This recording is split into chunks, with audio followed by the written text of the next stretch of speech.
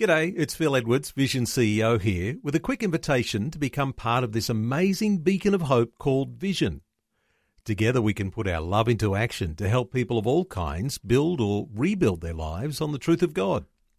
Please consider the part you can play during our upcoming Visionathon appeal, remembering that it's your support that makes Vision possible, including this podcast. Life, culture, and current events from a biblical perspective. 2020 on Vision. A conversation about what many Christians aspire to for their communities.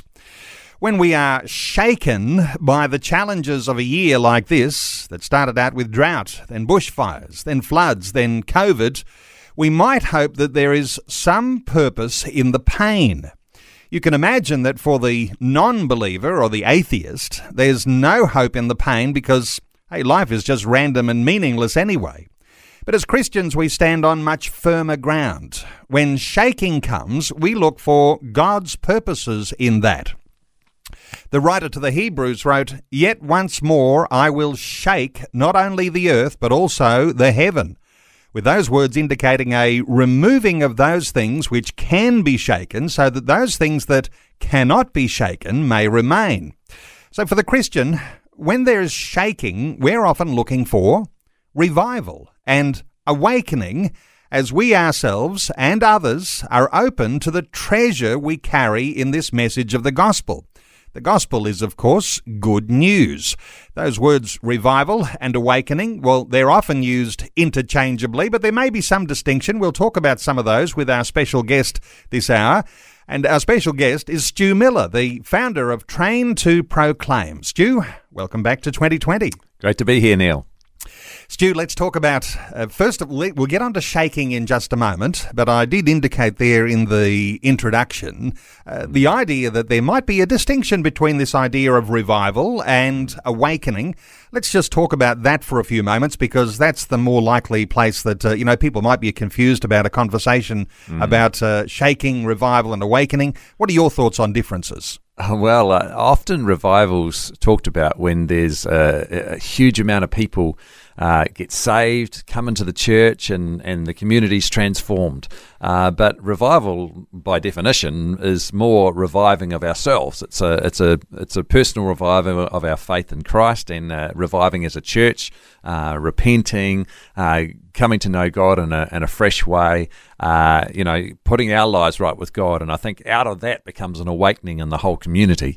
And that's what ultimately what we want to see. We want to see a harvest. We want to see people come into the kingdom of God. We want to see community transformed and changed to live the way God would want us to live it. What we're, I guess, touching on here right at the start is there is some sort of progression here. So it's not all just accidental, and some people think, it'll be a lightning bolt out of the blue and all of a sudden there'll be revival or all of a sudden there'll be awakening. But there is apparent process that happens, and part of that process might start with a shaking.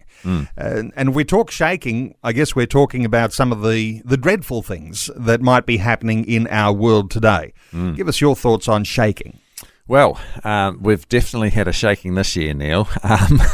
If you told me at the beginning of the year what was going to happen this year, I wouldn't have believed you. I really wouldn't have. It's taken everyone by surprise. I don't know that anyone saw this coming. And there's been it's been an incredible and a crazy year for most people around the world. So the question is, what has that done as far as the church goes and as us as Christians go? I think it's been a very positive thing in some regards, the shaking. I mean, there's obviously some negatives happen as well, but the fact that we haven't been able to meet in a building is, I think, shaken us to the fact that maybe church is not a building, because it isn't a building. The fact that we haven't been able to have events. Maybe church isn't an event on a Sunday morning. Maybe Sunday morning isn't church. What is the church? It's us. It's you. It's I. It's every believer, every Christian are part of Christ's church, and we're together. We're more than a building or an event. We are God's people building His kingdom here on earth and leading people into that kingdom to be a part of what God has for all of eternity. important to be able to talk about what a shaking might mean to the believer, and but there's a certain sense in which the shaking for the whole world has begun way before COVID-19 hit, and things like, I just run through a few things that you'll be able to identify. The idea that some say we're living in a broken world. Economies everywhere appear to be broken. Everyone's living on borrowed money. That means there's something significantly wrong. Families struggling. Addictions on the rise. Immorality is increasing. Racism, sexism, royal commissions uncovering shocking corruption, abuse of power and exploitation of vulnerable people. A broken world full of conflict, pain, fear, immorality and injustice. And that's all apart from COVID-19, because sometimes we think that COVID is the big bully on the block. In fact, all of these things together, Stu, there are a lot of things happening. Well, I guess a lot of those things are a reflection of where society's at and the worldview that are held in our society. But that whole shaking isn't just happening in the church, of course. I think it's great that the church has been shaken, and we've had to ask the question, well, who are we as a church? Are we just, is it Sunday morning service? Is that what church is? Or are we more than that? Are we a body of believers that are here on a mission to impact our communities and to do what God's called us to do here on earth?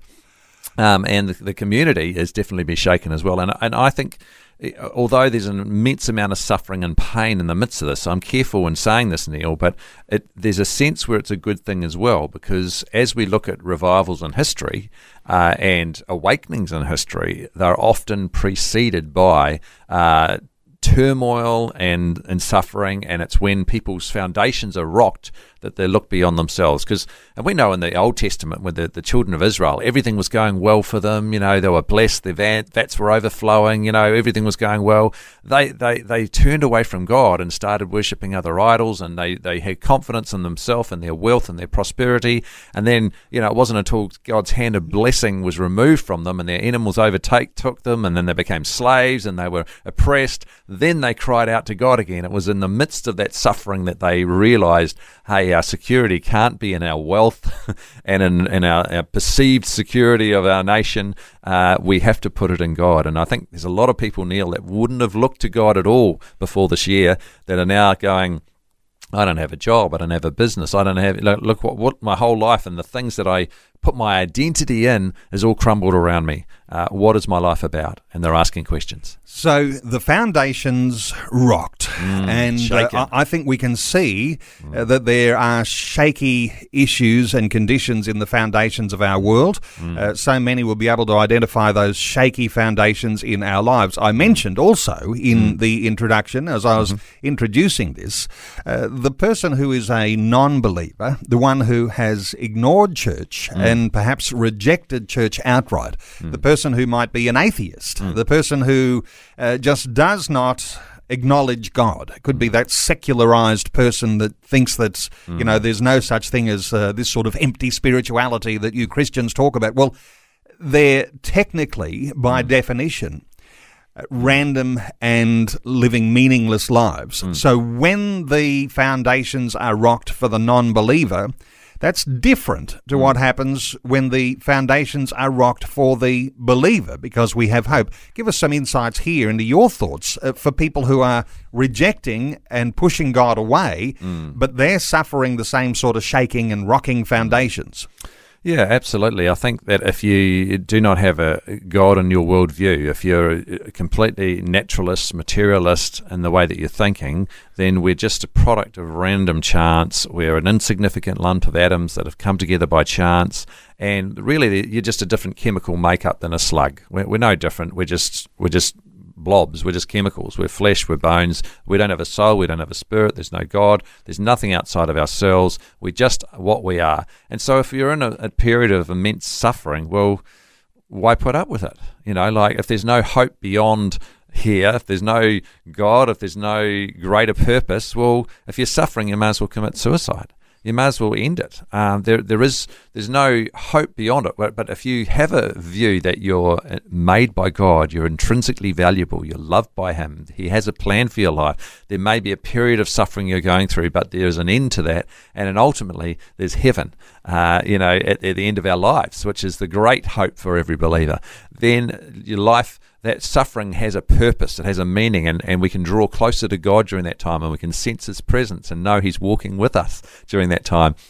It actually can be a positive thing that can draw us, help us to become more like Jesus. And we know the scripture that says, that all things work for good of those who love Him. And so we know that we have hope in the midst of suffering.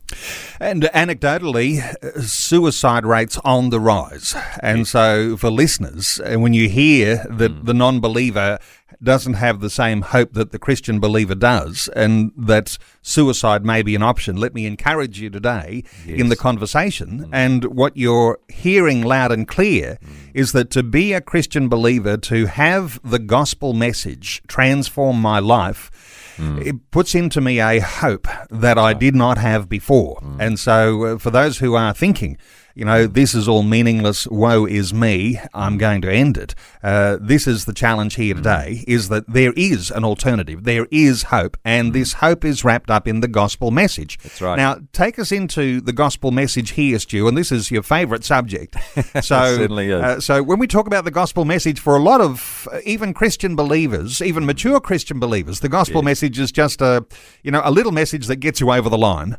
But what we're talking about today is what happens in a life that then becomes transformed by this gospel message. That's right. And then creates opportunity for a broader awakening. So the gospel, such a powerful, powerful thing. Absolutely. Just before I talk about the gospel, I just want to make a point on what you said, and it's very true. And if anyone is feeling like that they need to get the help that they need, and I would speak to a Christian who can actually share that hope. And if you're a Christian already and you're struggling, and just because we're a Christian doesn't mean that we don't need help either.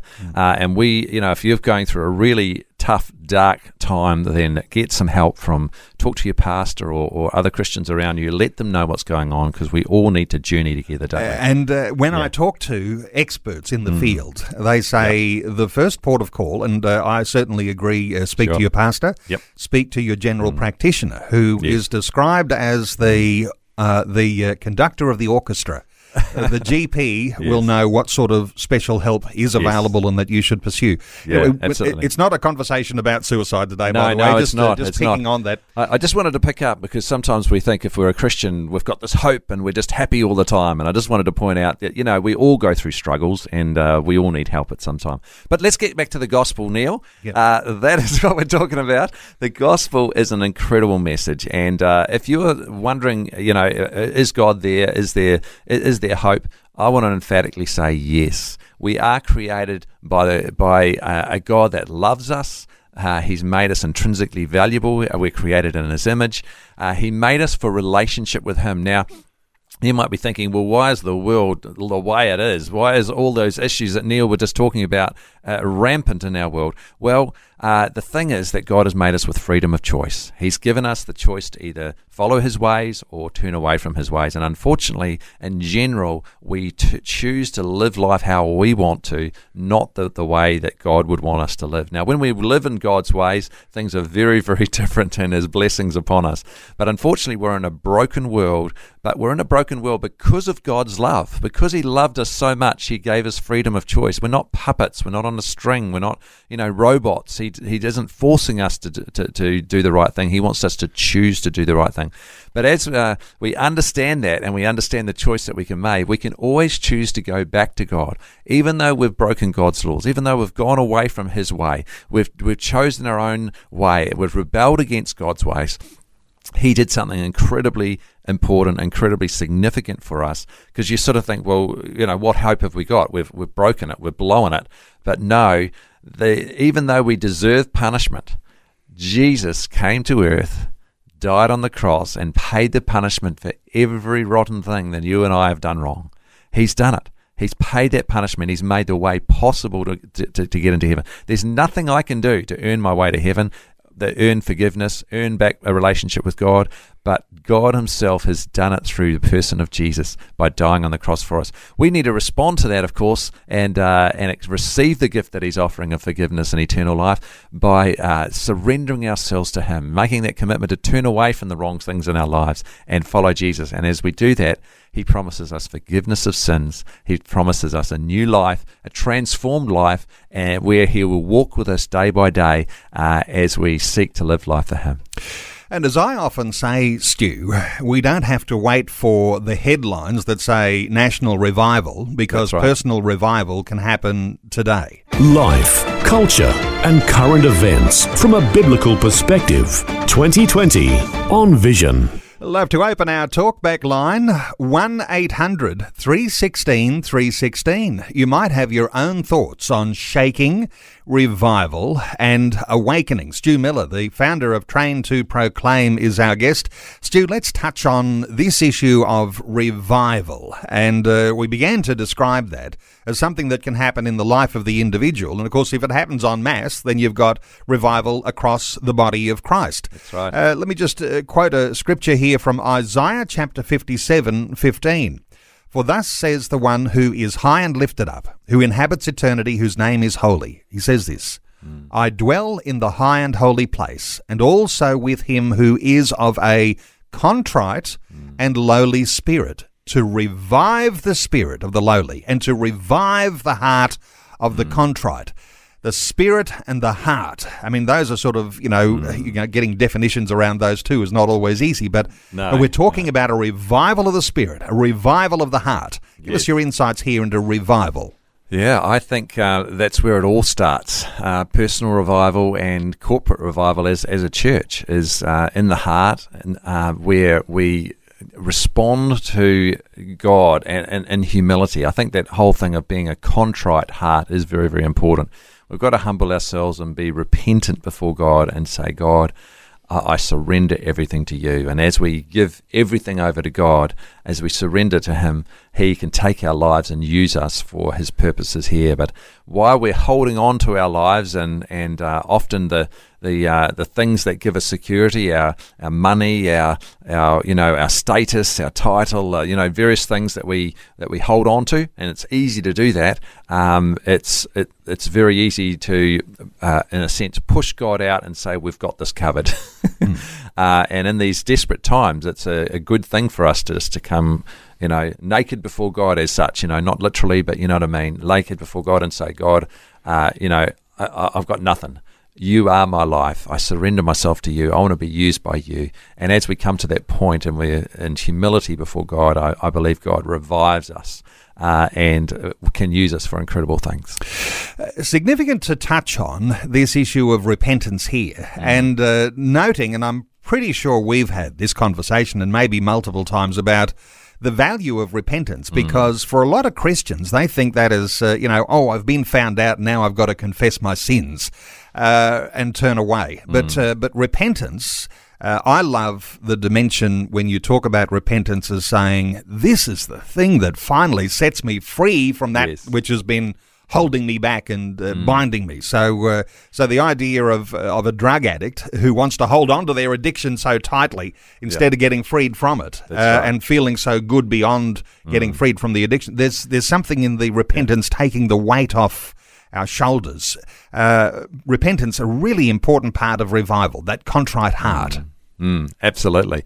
And I think that the more repentant we are, the more that we give over ourselves to God, the greater liberty, the greater freedom that we have in our lives. And it seems counterintuitive, like you say, because we want to hold on to things that, hold on to control, but the more we give away, the freer we are, because when we release everything to God, he's been around a hang of a lot longer than you or I, Neil.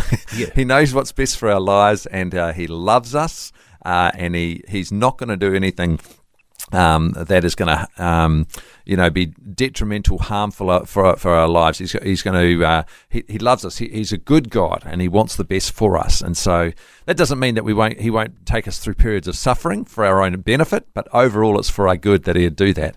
The closest we've ever come in Australia to national revival awakening. Now, that's interesting. I'll use those two terms together. Sure. People will know would have been the Billy Graham Crusades, and he did 3 big crusades throughout the 20th century. The biggest one, 1959. Yep. Something like 130,000 converts that came to Christ in the Billy Graham Crusades. And it's described as the time we came closest to, and that maybe is just a little caution to say, well, it wasn't really a national revival, but the eyes of the nation were on Billy Graham. That's right. When he preached the gospel message, and people responded in droves. Yes. And that would be, you might describe as something of a revival if you're trying to get a picture in your mind. Although the idea of a big stadium crusade might not necessarily be the only way that can happen. Absolutely. And I think that if there's a revival in the church, as we revive to the mission and purpose that God's called us to go into the world and preach the gospel, I think that it doesn't need to happen from one man standing up in front of a massive crowd. It can be a massive crowd of Christians all around Australia going out in our day-to-day lives, reaching our family, our friends, our workmates, our neighbours, even strangers, and with the gospel. And the impact of the gospel is the same when we share it as when Billy Graham shares it. There's not some special thing that he says it and it's going to be different. The power of the gospel's in the gospel, not in the deliverer of the gospel. So Romans 1:16 says, I'm not ashamed of the gospel, for it's the power of God unto salvation for everyone who believes. So we've got this divine message that we can plant into the hearts of people that can grow and bring forth fruit. And it's interesting that you talk about, evangelism being, the start of this awakening or this revival, because George Barna from the Barna Research Institute has done a big study of all the modern revivals and has said that every revival in the history of the modern world has been grounded in an explosion of prayer and evangelism. And that's interesting, isn't it? Prayer, getting ourselves right with God, and evangelism, doing what he's called us to do. And as the gospel shared, it transforms people's lives. Wow. That prayer, we'll get to talk about that, I think, after the news. We're just a few minutes out from the news. And when I said that 1959 revival specifically, and I said there's, it's a little bit revival or awakening because, interestingly, beyond that, what happened when those tens of thousands, 130,000 is the official number, when those people responded, they went then and trained to be Christian, mature Christians. They planted churches. They went to the mission fields, went into ministry and all sorts of... This is what happens when you've got awakening, but and look, out of, when I picked up that sort of detail, that didn't take that Christians going into business and applying their Christian ethics to their business. I mean, these sorts of things happen for the further awakening, Stu. Yeah. And they're hand in hand, aren't they? The awakening and the revival. Because, as that happens, there's a revival in the church as well. There's new people coming in. There's a new seriousness about God and a passion for God and a desire to see more people come into his kingdom. It can have a snowballing effect. Okay, let's come to this Facebook question that I'm asking listeners to respond to. Do you think there could be a national spiritual awakening in Australia without first having a revival in the body of Christ? I'm thinking that there has to be the revival. That's the start. The awakening doesn't happen without the revival. What are your thoughts here? I think you're absolutely right, which is good. We're on the same page. Yep. But the reality is that, if you do not sow, you will not reap. Galatians tells us that, right? And so if we're wanting to see a harvest, we've got to plant the seed. And if we're going to plant the seed, we need a revival of Christians to take seriously the call of God to go out with the gospel message. And I think until that happens, until we saturate the seeds, Australia with the seeds of the gospel, we're not going to see the awakening that we want to see and the transformation of our society that we desperately want to see. So if we want to see that, it starts with that planting the seed, planting of the gospel message. And I don't think that God is going to just divinely reward us for our disobedience by bringing a great awakening in our society and say, okay, you guys haven't done the job. I'm just going to step here and do it. I don't think he doesn't reward disobedience. He wants to reward our obedience, and he wants to keep the principles of his word, which is sowing and reaping. And I think that we can see a mighty awakening in our nation, and we've got a great opportunity at the moment where people are broken and they are crying out and they need hope, and we have the hope and the good news of Jesus Christ to share. We'll take some calls, 1-800-316-316 to join in our conversation, just to reflect on perhaps some thoughts from listeners. Suze says on our Facebook post today, I think that our God is able to do immeasurably more than we think or imagine, but isn't it great when we've been part of his leading people to him? What are your thoughts here for someone like Suze, who says that in a revival awakening type of a conversation? Privileged to be a part of what God's doing. Absolutely. God is working in this world. He's wanting to draw people to himself into relationship with him. He wants to build his kingdom here on earth as it is in heaven. And I think it's great that he just doesn't go, you know what, Christians, don't worry about it. I've got this sorted. I'm God. I'm all powerful. I can do everything. Don't worry. Just eat some pizza. Have a movie night. I've got this sorted. I'm gonna save the world. No, he involves us. He says he wants us to be a part of his great rescue plan for the world, and that's a privilege to be a part of that. That's why it says in Romans, how beautiful are the feet of him who brings good news. You bring out a really interesting point when you say that, because, as you say, God could fix things in a breath. But what happens, whether they to us appear to be good or bad, it's that he's involving us in the process. In other words, he's doing this for his people and fulfilling his purposes. It is something that somehow or other you've got to twist that round and get that the right way up. Absolutely. It gives us meaning. It gives us purpose. We're here for a reason. If it wasn't any reason for us to be here on earth, Jesus may as well click his fingers. We all go up to heaven right now. We must, where it can be perfect. That we're here for a purpose. We're here for a limited amount of time, and we've got to make that time count to live the life that God is calling us to do the things that he's asking us to do that would build his kingdom and see other people come to know him. And it's a beautiful thing to be able to invest in people's lives for all of eternity by sharing the gospel, which can transform their heart and life.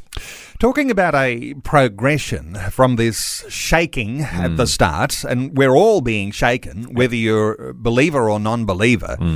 We've discovered that believers handle things a whole lot differently.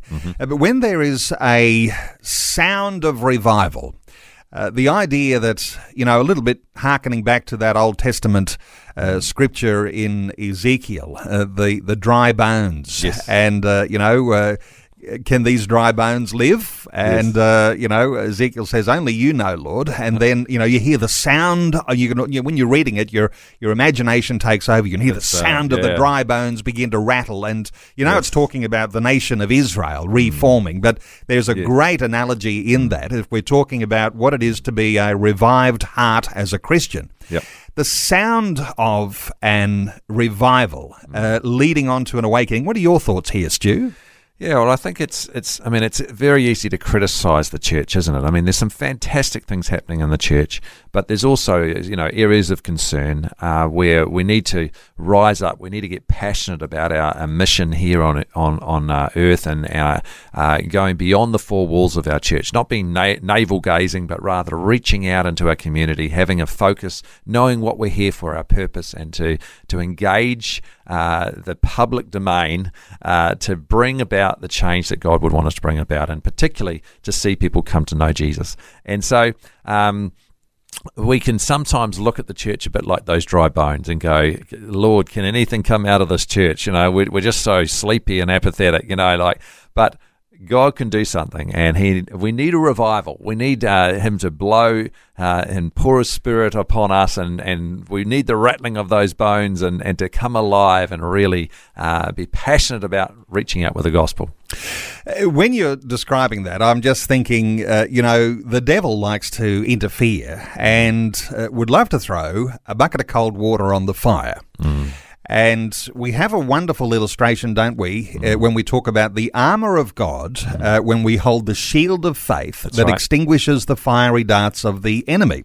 Sometimes we think of those fiery darts as, the accusations that come to us personally. Yes. But there's a big bucket of water that gets thrown onto Christians everywhere when someone reminds us that people in the church have done the wrong thing and acted badly over generations, and people have been hurt. Now, I'm thinking of sex scandals and abuses and things that have happened and by people who are in positions that we would have thought were trustworthy positions.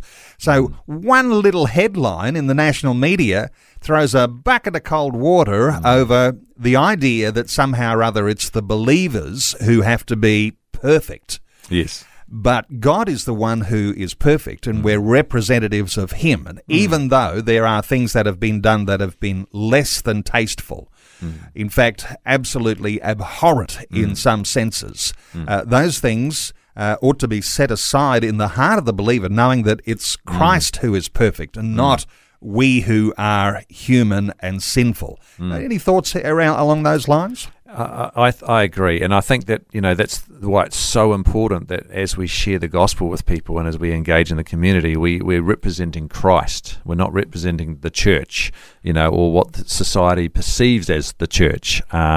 Because it's not about church, it's about Jesus, and it's about building His kingdom here on earth. And we're working right across the denominations. It's not about a denomination. It's about us as the people of God engaging in the community and bringing His kingdom here on earth. And so we want to divorce ourselves from that sin and those headlines and say, look, that we want to agree and say it is abhorrent. We do not condone this in any form. It is wrong. Those people have done the wrong thing. But that's not Jesus. That's not what I'm talking to you about. I'm talking to you about Jesus today and how you can get right with Him, because He thinks it's abhorrent as well. In fact, He died to make a better world so that sort of thing would go away, so that people would repent of their sins and not do that sort of thing. So we've got to really be clear on that. And I think also, Neil, I think you bring out a good point in that we aren't perfect. And even though we are ambassadors for Christ, as Corinthians talks about, and we want to represent Him well, at the same time, I think we've got to walk in extreme humility and to say and be quick to admit to people, look, my life's certainly not perfect. I do things that are wrong, and I do my best to live life right, but, I stuff up. But, God is so gracious, and He's working with me every day. And I think if we don't come across with a holier-than-thou attitude and we step in humility, people see that. We're authentic and transparent about our own sin as well. People appreciate that. I don't think we need to hide it and pretend that we're better than we are, because, that's not authentic at all.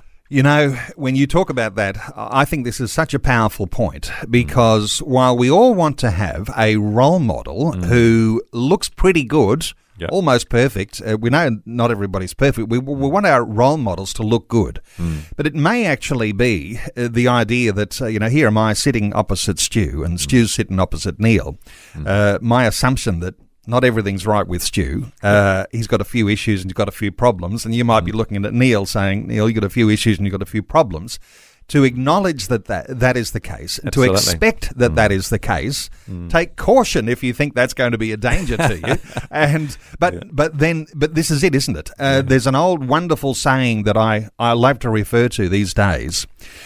In this world, we are saints among sinners. But before God, we are all sinners saved by grace. Right. So there is a sinfulness in humanity.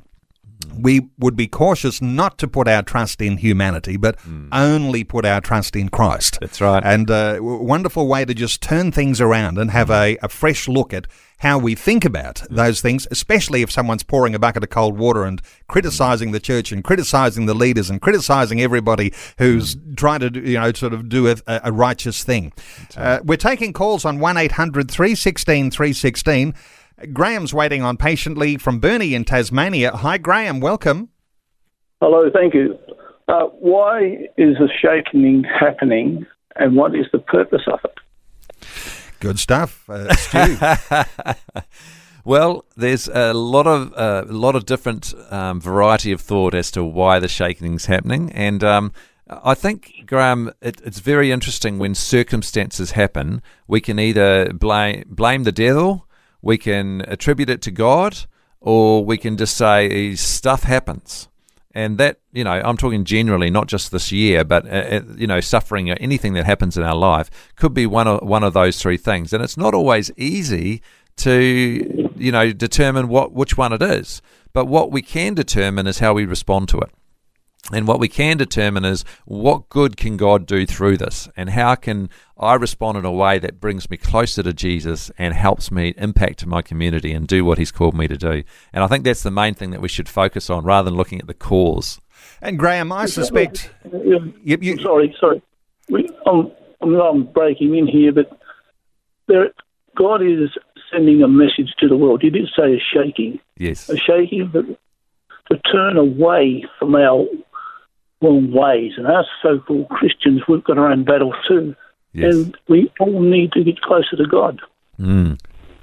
Definitely. Yes, and there is also an eschatological dimension here. When say that the big word, which means that when we look at the Bible, there are not just predictions of what things would be happening at biblical times, but also at the end of the age. So, and the way that God is progressively working through those things, and the warning has already been there that even comes from Jesus. I mean, check scriptures like Matthew chapter 24, and Jesus telling his disciples what is to come. And so if you are anticipating that God is on a process bringing things to an end of the age, then you are looking for these things too, and you are not ignorant of the fact that when there is a shaking, that there is a call to repent, a call to reform, a call to make things right. Graham from Burnie, thank you so much for your call. 1-800-316-316 to join in our conversation.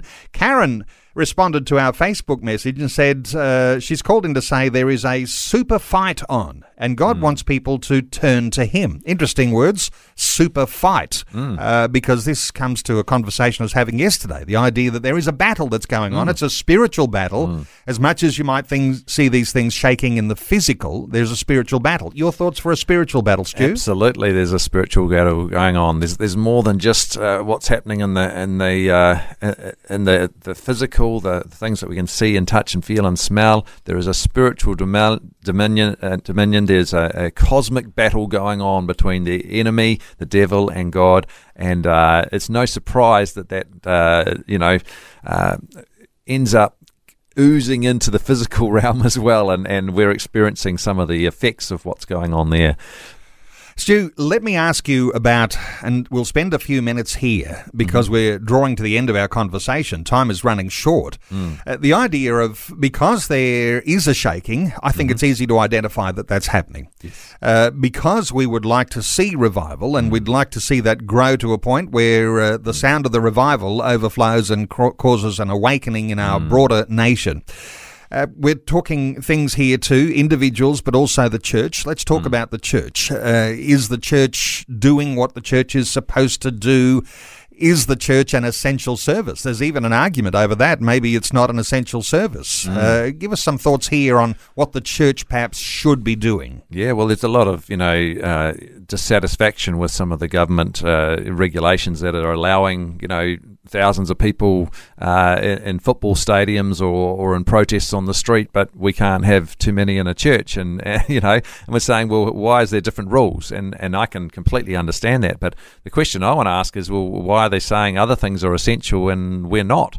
Why are we seemingly so irrelevant to many in our society? I think we should be leading the way, Neil. I think we should, if we revive and we make the impact that we should make, then church will be viewed as an essential service. We won't be irrelevant. We'll be known as people of love, people who are doing incredible things in our communities, and we're people of hope and a message of good news about Jesus. Some will say, there's, I'm part of a great church. It's already a revival type of a church. People are already revived there, but perhaps that's not the same right across the board. That's right. And perhaps there needs to be an image change so that people can understand what is really going on in the church, because even if the church was in revival, somehow or other people people have got to know about it, and not everybody will be looking through the window on a Sunday to see people in a revival state. So not everybody in the society thinks the church is revived, even if there are some churches that are in revival. And I think, that's why it's got to spill out of the four walls of the church, and we've got to stop thinking of church as a building or as a great meeting where, we've a sense of the tangible presence of God within the four walls of our Sunday morning meeting. It's about Monday to Friday, 24 hours a day, out in our communities, doing what God's called us to do. I would say, as far as this awakening goes, I think there's three things that we've got to, we can do as a church. Number one, we can pray, because without God doing this, we're wasting our time. We can talk to a blue in the face to our friends about coming to know Jesus, but God needs to draw them. And so we need to trust in His sovereignty and in His power to move as we pray upon people's hearts and lives. If you're not already involved in organisations like, National Day of Prayer and Fasting, Canberra Declaration, there's different organisations you can get involved in to encourage you in prayer. Secondly, we can obviously share the gospel. And if you're not sure how to share the gospel, we've been talking a lot about this hour. I'd encourage you to firstly get the G7 app on your phone. You can get it from the Android or the Apple Store. Just type in G7, G for gospel, 7 for 7 minutes. So it's the number 7. It's a blue icon. Download that. It's got a tutorial inside the app that will teach you how to share the gospel. Get going, and it'll give you the tools you need. If you need to contact me, you can contact me through the Train to Proclaim website, and I'd love to be able to talk with you about how we can help you get activated for evangelism. And just to say that on the Train to Proclaim website and the G7 app, and whenever we have you in, we always like to draw attention to that. Yes. And these things are free. And so it's not, let's not think that free means cheap, because quality resources that you can use, that you can access free of charge in order to supercharge your ability to be able to share this message of the gospel with other people.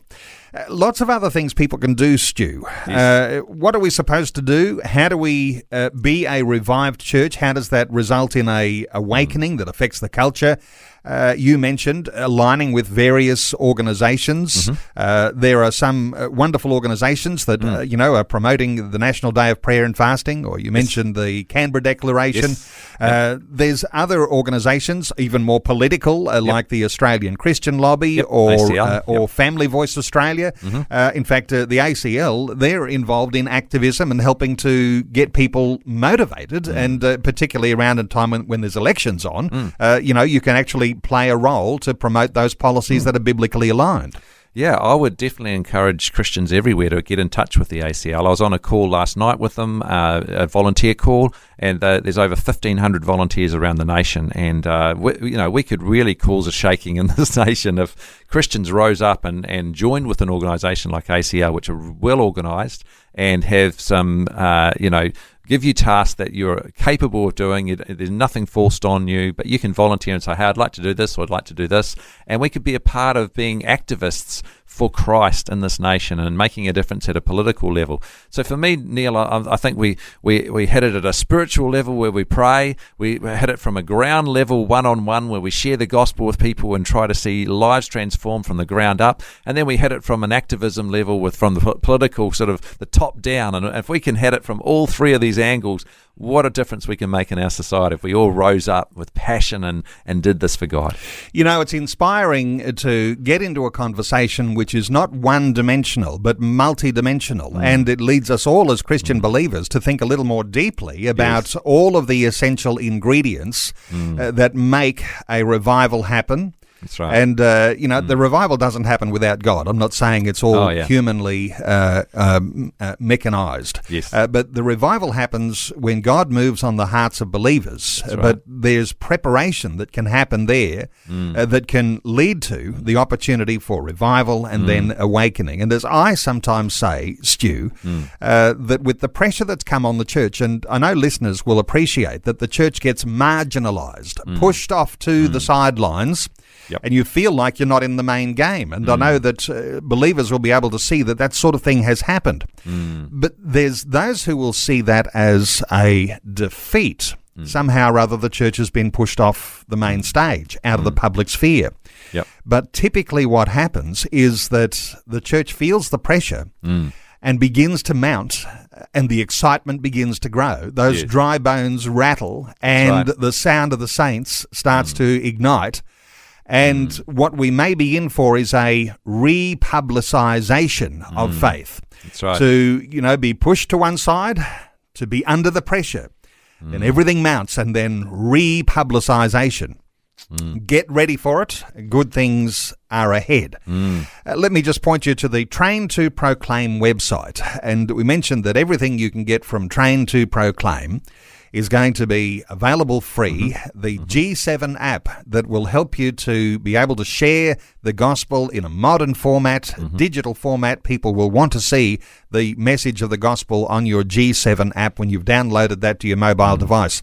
Lots of other wonderful resources for training and becoming mature in your faith. And Stu, honour to you because you've put many, many years of hard work into what's available on Train to Proclaim. The website is this, traintoproclaim.com. Traintoproclaim.com. Stu Miller is the founder of Train to Proclaim. Stu, thank you so much for your time, for your input, for your passion this morning on 2020. Great to be here, Neil. Thanks for taking time to listen to this audio on demand from Vision Christian Media. To find out more about us, go to vision.org.au.